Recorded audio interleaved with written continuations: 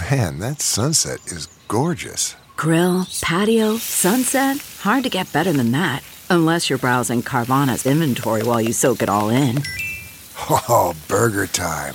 So sit back, get comfortable. Carvana's got thousands of cars under $20,000 just waiting for you. I could stay here forever. Carvana, where car buying meets comfort meets convenience. Download the app or visit Carvana.com today.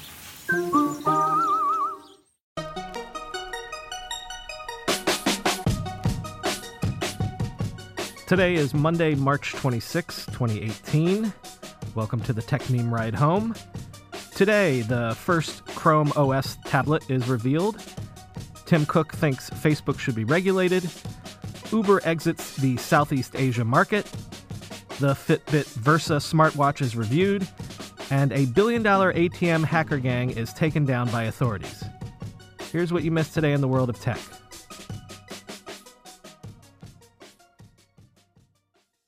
Tomorrow is the Apple Education event, which we'll tell you all about, of course. But today, Google tried to bite Apple's style a bit by announcing the first ever tablets to run Chrome OS.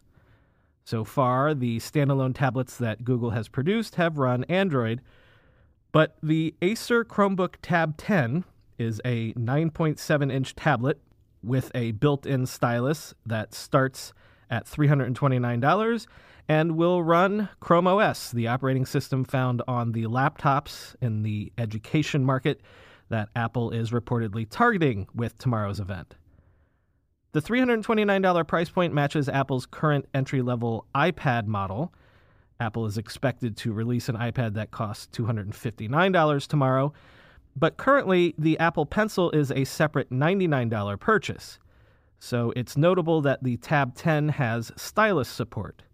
Like on the Galaxy Note series, the stylus slides into the device for storage, and it doesn't require a battery or charging to work. As for the specs, the Tab 10 has a 9.7-inch 248 by 1536 display, as I mentioned, and has front and rear-facing cameras, a 9-hour battery life, an OP1 processor, 4 gigabytes of RAM, 32 gigabytes of storage, and a USB-C port. There's also a micro SD card slot for greater storage and, wait for it, a headphone jack. The Tab 10 is supposed to be available in April. Uber has apparently agreed to sell all of its Southeast Asian operations to Grab, Uber's main ride-hailing competitor in that market.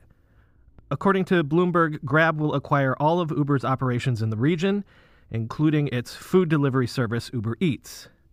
In exchange, Uber will get a 27.5% stake in Grab, and Uber's CEO will join the Singapore-based company's board of directors.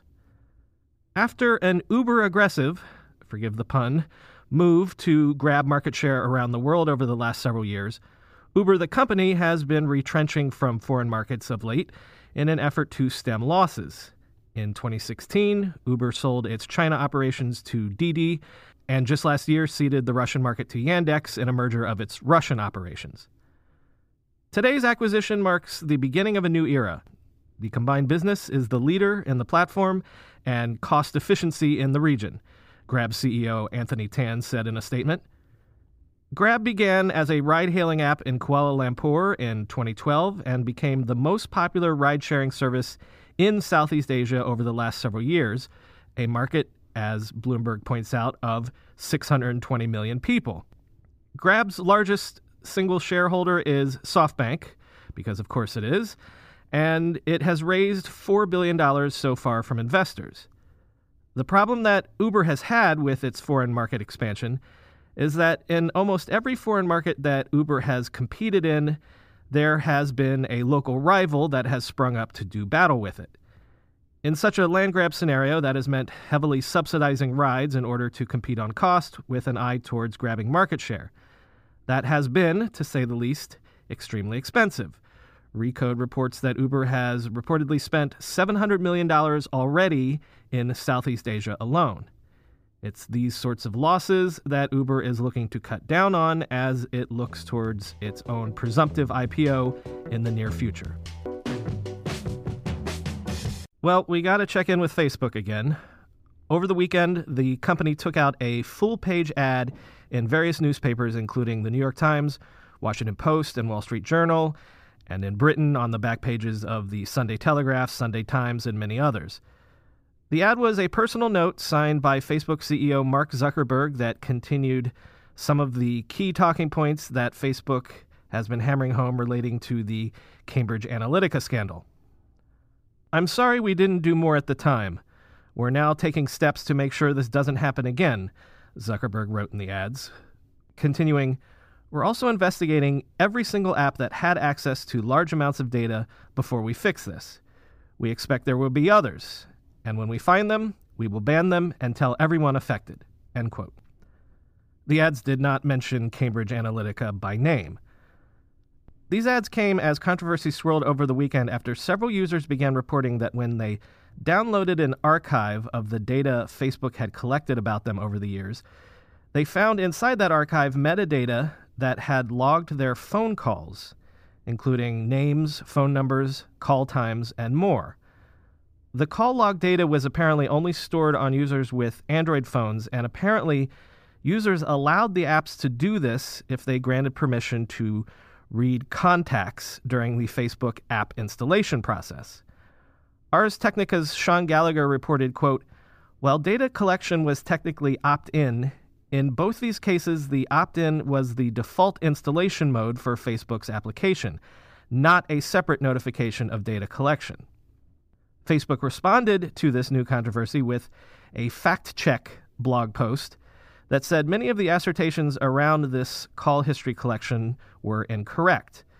Said Facebook, quote, "Call and text history logging is part of an opt-in feature for people using Messenger or Facebook Lite on Android. This helps you find and stay connected with the people you care about and provides you with a better experience across Facebook. People have to expressly agree to use this feature.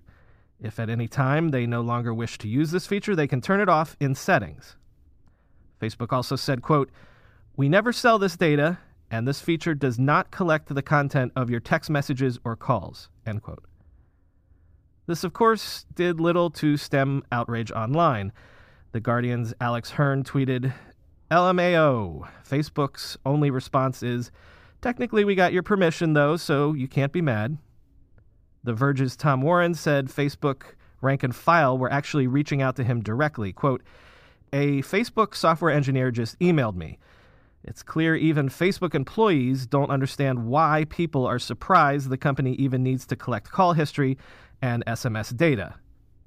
But software engineer Callum Jones tweeted, quote, "You'd think Facebook would have at least hashed the phone numbers from contacts. But I'm lost why they need call duration and call logs." And all of this came after Apple's CEO Tim Cook made headlines speaking at the China Development Forum in Beijing. Asked about his thoughts on what should happen in the aftermath of the Cambridge Analytica scandal, Cook said, quote, "I think that this certain situation is so dire and has become so large that probably some well-crafted regulation is necessary.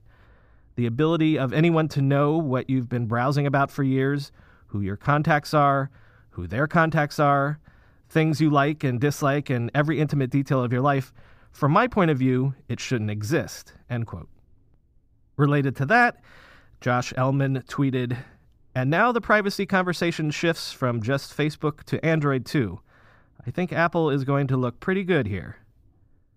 Jean-Louis Gasset delivered another nice summation of user outrage in his Monday note once again. He said that Zuckerberg and Facebook were delivering, quote, "a call center-style broken record reassurance. Your privacy is important to us. Yes, of course, our privacy is important to you. You made billions by surveilling and mining our private lives." One wonders how aware Zuckerberg is of the double entendre. Late this morning, CNBC reported that the FTC has confirmed it is indeed opening a, quote, "non-public investigation into Facebook's privacy practices." That news sent Facebook's stock down another 5% this morning, meaning that Facebook shares were now off 20% from their 52-week highs in just a matter of weeks. There's an interesting article today in the Wall Street Journal from Suzanne Veronica about how major advertisers like Procter & Gamble are pushing back against the online advertising duopoly of Facebook and Google, given all of the recent scandals and controversies surrounding their platforms. Procter & Gamble, for example, is preparing to return to running ads on YouTube after it had pulled all of their spots following revelations that ads were running alongside extremist and racist videos. As a condition of coming back to the platform, Procter & Gamble is insisting that it handpick a list of YouTube channels to run ads on instead of relying solely on Google's algorithms to match ads to content. We realized we can't count on them. We have to take this into our own hands, P&G's chief brand officer Mark Pritchard told the Journal. Several major brands are reportedly cutting back on their online advertising budgets this year, not only concerned with questionable content, but also speculating that some digital ads are simply a waste of money. According to the Journal, quote, one global beverage company is planning to cut its spending on Facebook ads by about 30% in the US and UK this year because of a decline in effectiveness, end quote. Advertisers are reportedly directing more ad spend towards Amazon and Snap.